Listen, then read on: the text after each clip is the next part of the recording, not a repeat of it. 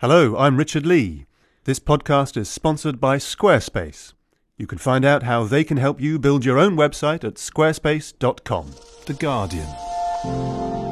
Notre histoire est cassée.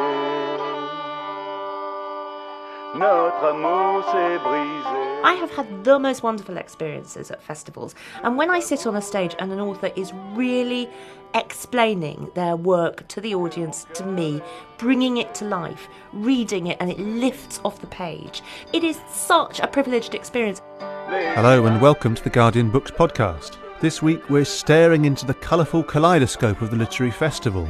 First we fly to the Caribbean, where we discover how a classic of post-colonial literature looks in its home setting. You can't atone for the history of slavery. You can just do what I think Jean Rhys does. You can try and be honest on the page. Because there is this race and class and social stigma that prevailed in the Caribbean throughout the 1890s. The Caribbean is a very charged area. Racially, politically, we have a complicated history. Back in the UK, we take a look at the economic miracles which underpin these cultural powerhouses. If you're not paying authors, you're just missing out one of the lines in your balance sheet. And we finish in Lahore, where we catch up with writers who fetched up in Pakistan from as far afield as South Africa and Palestine. Well, I live in Nairobi. My dad is South African, my mum is Zimbabwean, and now I stay in East Africa. Our first stop is in Trinidad, where this year's Bocas Litfest in Port of Spain was celebrating the 50th anniversary of Jean Rhys's response to Jane Eyre, Wide Sargasso Sea. At a break between sessions, Claire Armitstead grabbed a couple of guests appearing at the festival to discuss Rhys's legacy. Elizabeth Walcott Hackshaw, who teaches in French and Francophone literature at the University of the West Indies, also happens to be the daughter of Nobel laureate Derek Walcott. While Sharon Miller, regional victor in the 2013 Commonwealth Short Story Prize with The Whale House, arrived clutching a first edition of Rhys's classic. So Claire began by asking Miller what Wide Sargasso Sea means to her. I have to say it's a revolutionary book in many, many ways. She raised so many difficult subjects. The Caribbean is a very charged area. Racially, politically, we have a complicated history. And I think that she's been dead honest on the page and writing way ahead of her time. You know, I mean, there's a lot you can say about this book. You can look at the landscape aspect of it. You can see how she handles Rochester. But I still think much of what is in the book is absolutely relevant up to today. She's writing about a Creole character, i.e. white Caribbean. You're Creole, are you? Yes. So you're writing from the white Creole experience in Trinidad today. How does that resonate for you? It's still complicated area. I am a white Creole writer, and it is a tricky area to navigate. It can be difficult to approach the topics because, of course, you can't escape the history of slavery. You can't atone for the history of slavery. You can just do what I think Jean Rhys does. You can try and be honest on the page and reflect the repercussions of the society. I think in my own short stories, very influenced by her bravery. And I try to do the same thing on the page. I try to look at something unflinchingly and write it as I see it, even if it may be politically incorrect. Because there's a lot in sort of the era in which the book was first launched in 1966. Right after that, you would have had extreme pushback against colonialism and the birth of nationalist literature in the Caribbean. So to a large extent, that still does go on. But, you know, in many ways, it's a very brave book. I'm not sure if she would have been so brave if she'd known it was going to be so closely read in the Caribbean. I don't think she thought of the Caribbean as a market, really. Do you feel that you're in an awkward relationship with the culture in the way that Antoinette is represented as being? Obviously, it's in a historical context, but the sense that she's an outsider, she's not really accepted. There are sort of different dialogues going on. It's interesting. It's a hard road difficult to navigate the space.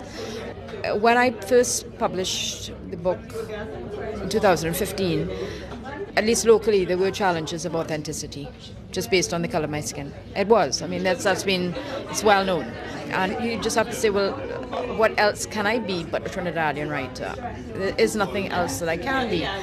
But it is an uncomfortable space to be in. And like Jean Rhys, I go to landscape because I find the landscape can communicate the very difficult positions, things you have to say.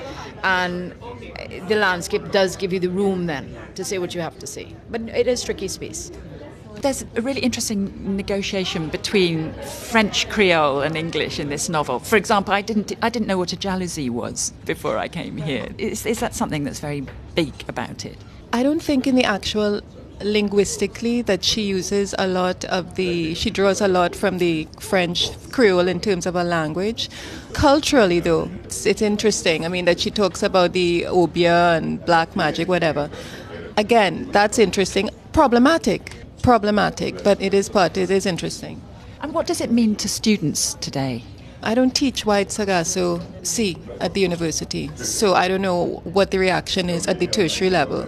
What I do think, though, as someone mentioned during the questions, is that you can revisit that book with a lot of very 21st century questions. Students can go back to it and look at it from a lens where I think a lot of the actual narrator, the use of the first person narrator in the three different parts, I think that is something you can go back in, the use of the I, and it can become problematic. I think the structure of the novel that I find when I've read about it, people don't talk a lot structurally about the way in which the temporal and the spatial work in the novel. It's destabilizing, I think, the way in which it's structured. I think historically too, the different periods that she's writing from, if you go back at it and you look at it from a 21st century lens, I think there is a lot that can be said about the 19th century. I would agree with that. I think the three-part structure is brilliant, always is in a novel. I think of The Optimist's Daughter, and I think, as you say, the use of the first person brings an immediacy that adds to that destabilizing effect because it is so very subjective. But to go back to the point of the French and the British, that was something that struck me a lot when I read this book, because often the entire Caribbean is homogenized and people think that, we all have the same history. And it's really interesting when you read a book where you see the conflict between the British and the French, sort of cultural wars basically between the British and the French that happened very much in Trinidad as well. So in fact, in one of my stories, I did address that. Up to today, there's still tremendous pride among French Creoles, people who consider themselves real French Creoles. A lot of it is past now, but it's sort of in my parents' generation. It's almost like the French Creole looked down slightly socially on the British, but yet there was this resentment because the British had actually come in when cocoa had crashed. They'd snapped up all their estates, so a lot of the French Creoles were made bankrupt. So sort of socially held themselves in very high esteem, but actually had no economic power compared to the British. I mean, would you say that's a fair statement? But in this novel, though, I mean, you look at other French Caribbean novels, I don't find that Rhys draws a lot on that whole French Creole background. It's there, but to me, it's more brushstrokes than actually going into it. You get the dichotomy that comes from Caribbean, maybe England, or rational, irrational, but to me not so much the nuances that exist in the French Caribbean and in the Caribbean itself. One of the joys of festival life is their unforgettable encounters. Here's Harry Seeley, the current occupant of Jean Rhys's house at 48 Cork Street, describing his unique perspective on Rhys's novel, as if he was looking through the jalousie at the carnival going past. You can experience the alienation then that she talked when she wanted to mix with the black folks, but her parents didn't want her to mix with them. So she could only stay inside and pull it down and look at them passing, look at their gaiety, the color of their clothes and how happy they look. She longed to be black, but because of the society in which she lived in, she could not be, because there is this race and class and social stigma that prevailed in the Caribbean throughout the 1890s, where you find the old colonial whites were clinging to hold on, tenaciously clinging on to the vestiges of colonialism or the privilege that they had. They didn't want to lose that. So there are things in the book like when Rochester goes up to the honeymoon house and he talks about a town called Massacre. Yes. And Massacre, it actually exists. The town is called Massac. Yes, and Massac usually exists. Now, Massac got its name where the Indians or the Kalinagos, the first inhabitants of Dominica, they still live there. But there was a big massacre where instead of giving in then to the white rules, they decided, no, look, we're going to commit a mass suicide, we're going to cause war and anything like that. And they came behind the mass act. Does White Sargasso Sea mean anything in Dominica? Is Jean Rhys celebrated? Intellectually, it means much, to the people who are at the university, and they're now trying to introduce it into the schools. But the popular literature, unfortunately, is not Jean Rhys. She's sort of alienated. There's another writer, Phyllis Shan Alfrey, who I probably believe is more, widely read than Jean Rhys in Dominica. She's the author of The Orchid House. This Guardian podcast is supported by Squarespace. If you want to build a website, you have many options. But if you want to build it beautiful, there's only one. Squarespace gives you the power of world-class design, so you can do more than create a website. You can set yourself apart. See why some of the world's most influential people, brands, and businesses choose Squarespace. To start your free trial, visit squarespace.com/Guardian.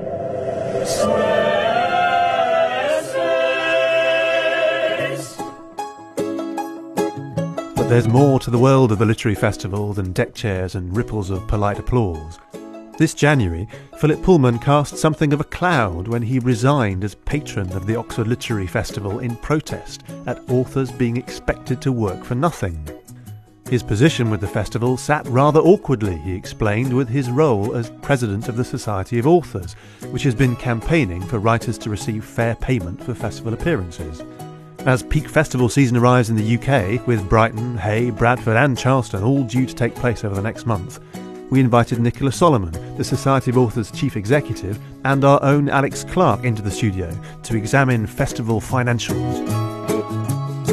Alex, I know you're currently researching a big article about this for Saturday Review, so I'm going to be the one who plays devil's advocate to give you some leeway. And as regular listeners to this podcast will know, The Guardian has its own strand of live events, which we regard as an extension of journalism, which, Nicola, is to say we don't pay authors with a book to promote.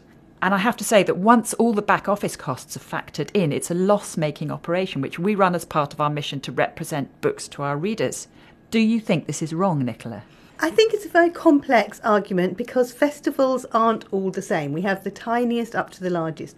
And our argument really is that you don't want authors to be subsidising something which gets you publicity, but it might be appropriate for an author to take part in something for themselves. It's a much more complicated economy than it used to be. But as a general rule, if you want a one-word answer, yes, I think it's wrong that you don't pay authors. Alex, there are apparently more than 350 literary festivals across the country. Yes, and I feel like I've been to quite a lot of them. Are there just too many? I mean, the reason that I am particularly interested in this is that I go to an awful lot of festivals, and there I interview writers, and almost without fail I get paid. Now, I don't get paid a great deal of money. You get paid to chair one because Yes. you have to read the book and you're not actually selling a book at the festival. Yes, there's no particular financial or perhaps even other type of gain for me to go. So I go to all these things, I chair events. I often chair an enormous number of events at a particular festival because I like to be busy and I like the fun and the atmosphere of a festival. But I have to say it's become increasingly clear to me that festivals as a sort of financial model, and this actually extends to other kinds of events too, are not really a workable financial model. And I think that this whole debate is very interesting, but the fact that authors don't get paid is a sort of tip of the iceberg problem. It is revealing the greater problem of the non-workability of this financial model. But this is the financial model. How are we going to change that? Are we going to get plutocrats to put more money into festivals, or are we going to get the public purse to cough up? Well, as we know, the public purse is getting tighter and tighter. Nicola, what is the solution to To start this? with, it isn't the financial model. What's really interesting from the research we did in December is that there are plenty of festivals that do pay. And it's really surprising to see who pays. Festivals of the same size might be paying or not paying. Lots of small ones pay more than large ones. Lots of festivals you would consider absolutely identical. You'll have one paying and one not paying. So some people are managing this in their financial model. They may be getting different types of sponsorship. They may be doing it a different way. But the important thing is that you recognise, and this was something that Philip Pullman said, if you're not paying authors, you're just missing out one of the lines in your balance sheet and you're not accounting properly for your festival. So it needs to be sorted out when you sort out the finances. And if you've got to pay for the marquee and if you've got to pay for the cafe, then you should be paying for the authors. Set against this free work by authors is book sales. Now, I know that if I chair a good event and if you say have 500 people, you'd hope to shift a good quantity of books. Mm-hmm. And that's part of what writers do them for, isn't it? That's why marketing departments get writers to go and talk to journalists. It's why you have all this outreach stuff. Claire, it sort of goes against everything to disagree with you. I don't like disagreeing with you. But, I mean, you said 500 people. Now, that is not the typical festival event. And actually, one of the problems is that very often attendance doesn't translate into book sales. So this is what is always put in front of authors, but you're going to sell books. Now, the problem is really that you get these headline events where indeed, you know, at places like Cheltenham, at Hay, the really big festivals, Edinburgh, you may pack out a marquee with 1,500 people. And yes, a good number of them will go and buy a book. But the far more typical, and I think we need to be upfront here, this is what we're talking about. This is where the problem is. The problem is for novelists, the problem is for memoirists, the problem is for the less obviously mainstream bestsellers. The problem is not when Nigella Lawson or Alistair Campbell goes to a festival. The problem is when a novelist on their 4th or 5th book goes to a festival. And they may have an enormous following. Their book may have been lauded to the skies. They may also get 30 or 40 people in a room. Those 30 or 40 people have paid £7 or £8, which doesn't generate an enormous amount of money, and they will then sell perhaps 6 or 7 copies of book. That is the reality. Yeah, but Nicola, the other side of that reality is that I and Alex, you and I, have done plenty of 9 o'clock on a Sunday morning panels with 3 unknown novelists, which are the outside bets that every good festival has to take because you don't know which one of them is suddenly going to become good. Those are going to be impossible, aren't they? You're not going to be able to pay them the same as you'd pay Nigella Lawson and balance the books of a festival. And so isn't the risk that then all those poor writers who really, really need the oxygen of publicity aren't going to get it? Well, first of all, we believe that everyone should be paid the same, and it's surprising how much unanimity there is between authors that everyone should be paid the same. Secondly, the amounts that people pay when they do pay, which tends to be between £200 and £300, is not a massive amount, and it is manageable. And thirdly, you have to think about the amount of time the authors had to be there on that panel. You know, you do these things. You have to prepare, you have to do your reading, you have to get up the day before, you have to go up by train, stay there. This is taking away from your writing time. And some authors are very, very comfortable with being on panels, but many are really not. They would prefer to have the old-fashioned model of sitting in a room, writing their books and never being noticed or having to do anything again. But that's not the world we're in. We're in a world where people have a portfolio career and are expected to do a great deal to try and sell their books. And one of the ways to do it is festivals, but they should be adequately remunerated for that because the amount that they get for it is minimal and it's taking away from their writing time. There are so many questions that come up in that. One is £200 to £300 an event, if that's what the Society of Authors is arguing for. On our 9 o'clock on Sunday morning panel with 3 unknown authors, that's £600 in fees for just those people on the platform, which, as you say, Alex, might have 30 people in, might even have fewer than that. Well, that's absolutely no-brainer. You get rid of those events, don't you? Well, this is exactly what I think the problem is. The problem is if you focus on paying writers and why that is ethical and correct, which I entirely agree with, you eclipse the fact that this whole thing isn't really working. Because a lot of people will complain that literary festivals have become other than literary because they have TV stars, because they have pop stars, because they build in music events, because they do all sorts of other things, and they're not really literary. Well, that's in order to sort of subsidise the 9 o'clock on a Sunday morning events, and yet we do not want them to be there. The other thing that I think is really key is that festivals and events in general are incredibly price sensitive, and somehow this is still overwhelmingly a middle class pursuit that has failed to generate for itself a middle class revenue. So, for example, people who would happily pay £60 to go to the theatre or to a football match. Oh, it's always the football match comes up. Yes, people will pay 50 quid to go to a football match, 60 quid to go to the theatre often, but raise a ticket price from 6 quid to £8, and suddenly you get a sort of massive drop-off of audience. Now, the problem for me, on a totally different note, and I'm sorry to go off on a real tangent, is that this would all be very well if you were delivering a kind of diversity of festival audiences. You are not. You sit at a festival, by and large, your experience is talking to a very homogenous, middle-class, affluent, largely white audience. But isn't that because festivals are delivering the appropriate readers, appropriate to the particular author? Therefore, it's an experience that's channeling readers towards that author, which can only be to their benefit commercially. But that's really very worrying. We're already really worried about diversity in publishing. There aren't enough diverse people in publishing houses. There aren't enough books by diverse authors being published. We're really pleased to see that translated fiction, for example, is rising and things are slightly improving. But to say that festivals are only there to have the same audiences for the same books, I think is completely missing the point. Then really, who are we doing it for? Because what festivals should be doing is what we should all be doing is promoting books more widely. We should all be promoting libraries. We should all be promoting bookshops. We should be visiting them. We should be reading to our children. We should be reading to other people's children. What we should be doing is making more of a reading culture. And to keep reading a very narrow middle-class pursuit is extremely concerning for everybody. And festivals certainly have something absolutely to add to this mix. But if we keep them homogenous, we're not doing anything worthwhile for anybody. So the answer to that is to put the price up to football tickets level, and then you might get a more diverse audience. I don't think so, because in fact there are quite high ticket book events, many of them in London, and they do find a market because they have that sort of rarity feel. They get a kind of feel of exclusivity, and I don't think that's what either Nicola or I are talking about. I know it's almost by statute obligatory to say something about libraries in any podcast, but I am going to say that the most diverse events I've ever done in terms of audience from class, age, race are in libraries. Now, I will go and do that for free. I have no issue doing something like that for free, and I think a lot of writers wouldn't either.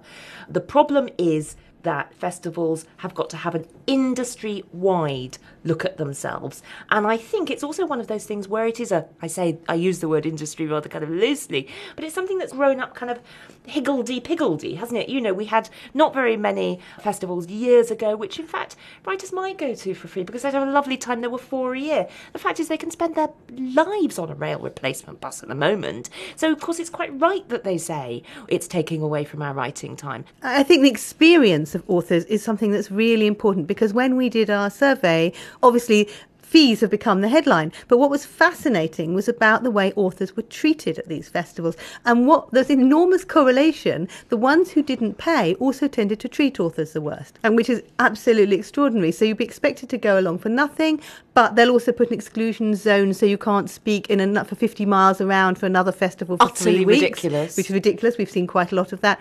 There'll be things that say, could you please do the 15-minute walk to the hotel? Don't get a cab unless you need to.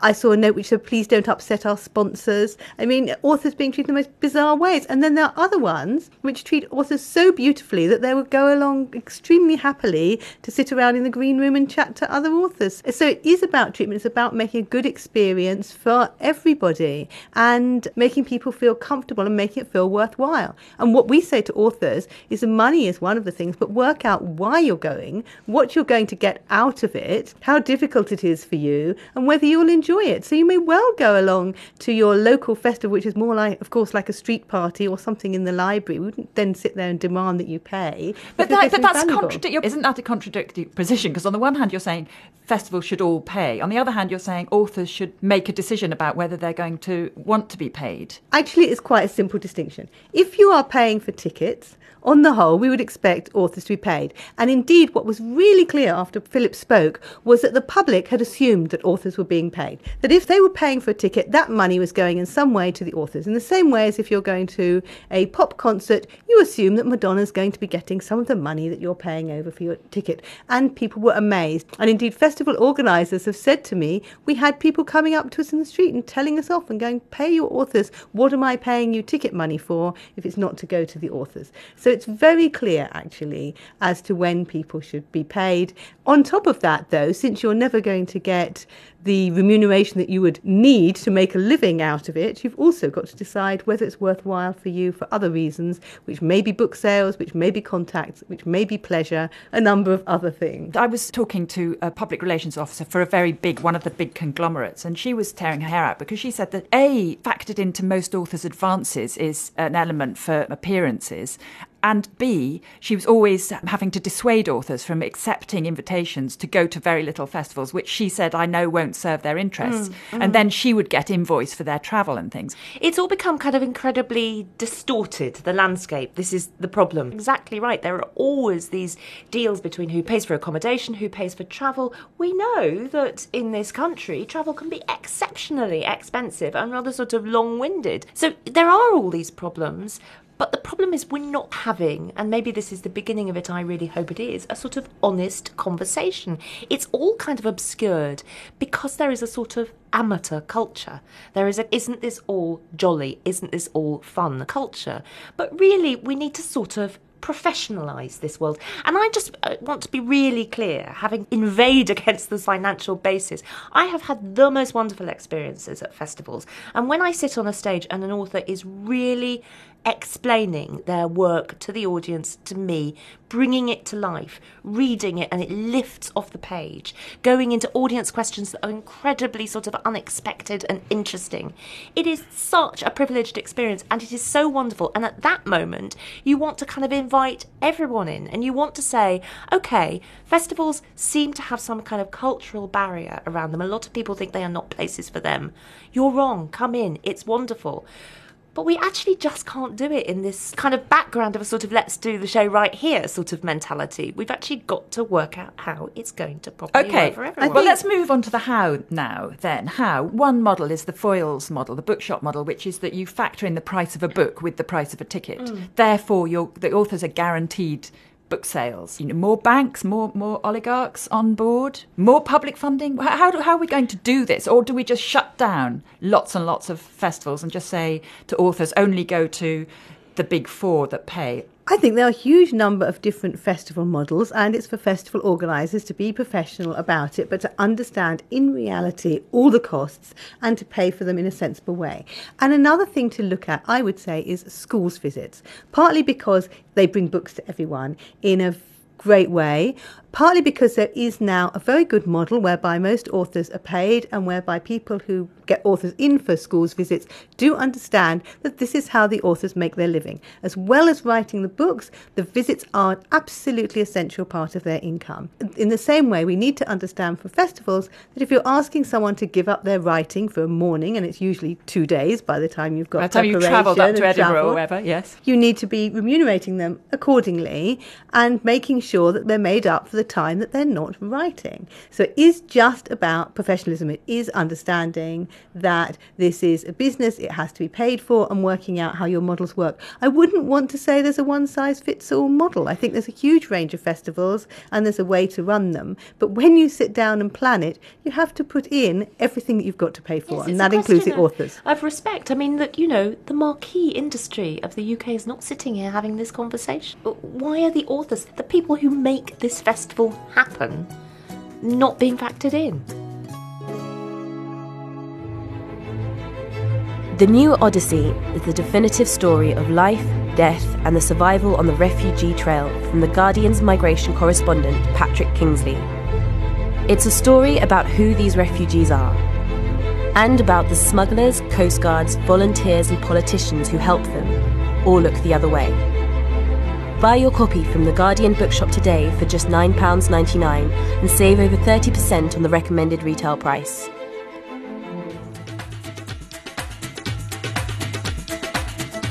Far from worrying about getting paid, some authors at Pakistan's Lahore festival arrived with suitcases full of their own books to flog. This free event was teeming with thousands of culture seekers who piled in past police scanners to the grounds of a luxury hotel for a 2-day literary binge. Claire collared a couple of authors who are only starting to make a reputation here in the UK. The Palestinian writer Susan Abulawa is the author of the sleeper bestseller Mornings in Jenin and her latest novel The Blue Between Sky and Water. Zukisma Vanna hails from South Africa, but Claire began by asking her to trace the complicated story of her personal geography. Well, I live in Nairobi. My dad is South African. I have stayed in South Africa. My mom is Zimbabwean. I've stayed in Zimbabwe. I went to school in Zimbabwe. And yeah, now I stay in East Africa. And your most recent book, which was out in 2014, is London, Cape Town, Joburg, which is set in equally important world-changing period in South Africa. Yes, absolutely. It's set between 1994 and 2010. It's obviously a time when the world was changing a lot. Tell us about why you set this in these three locations at this particular time. The main character, one of the main characters is South African, and I said it in 1994 because it was such a phenomenal time for South Africa. We had our first democratic elections, and it ends in 2010, which is an equally very important time in South Africa because we hosted the World Cup and everybody's eyes was on South Africa, and these were the two major, as far as I can remember, 1994, and then there was the Rugby World Cup, which was great in 1995, but not so much. At least not as crazy as the 2010 World Cup. So these were the two times that were so important to South Africa. And I thought I wanted these two poignant moments to be the root of the story.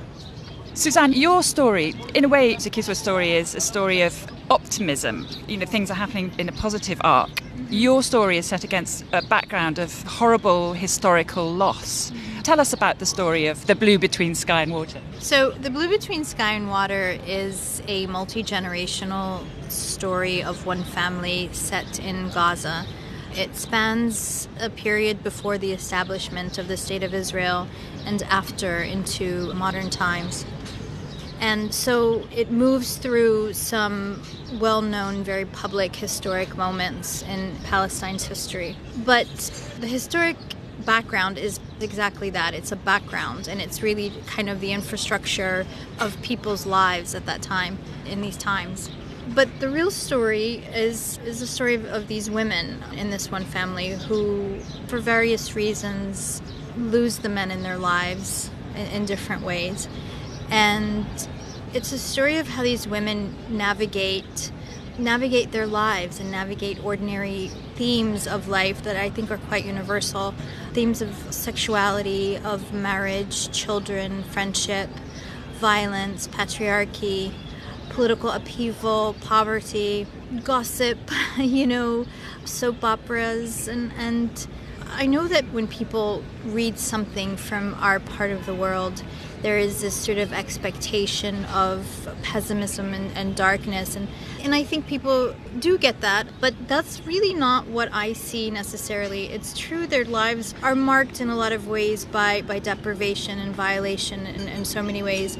But I think, people's natural inclination is toward normalcy and toward dignity and optimism. And I think that you find this. I think readers will find that kind of poignant optimism or desire for it in this novel. So the main character one of the main characters rather, is Nazmiya. She's this kind of wisecracking, foul-mouthed, irreverent matriarch. She's very gossipy and sometimes overbearing, but immensely loving at the same time.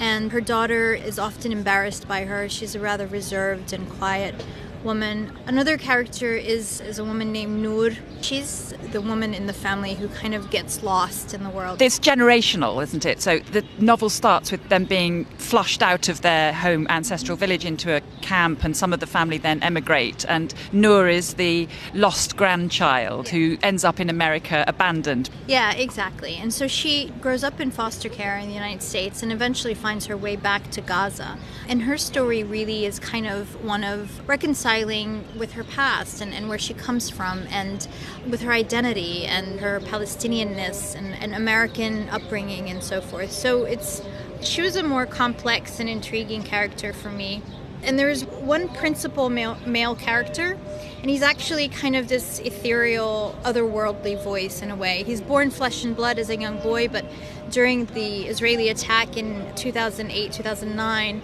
he sort of retreats into his mind. He's very traumatized, and he goes into this kind of coma state.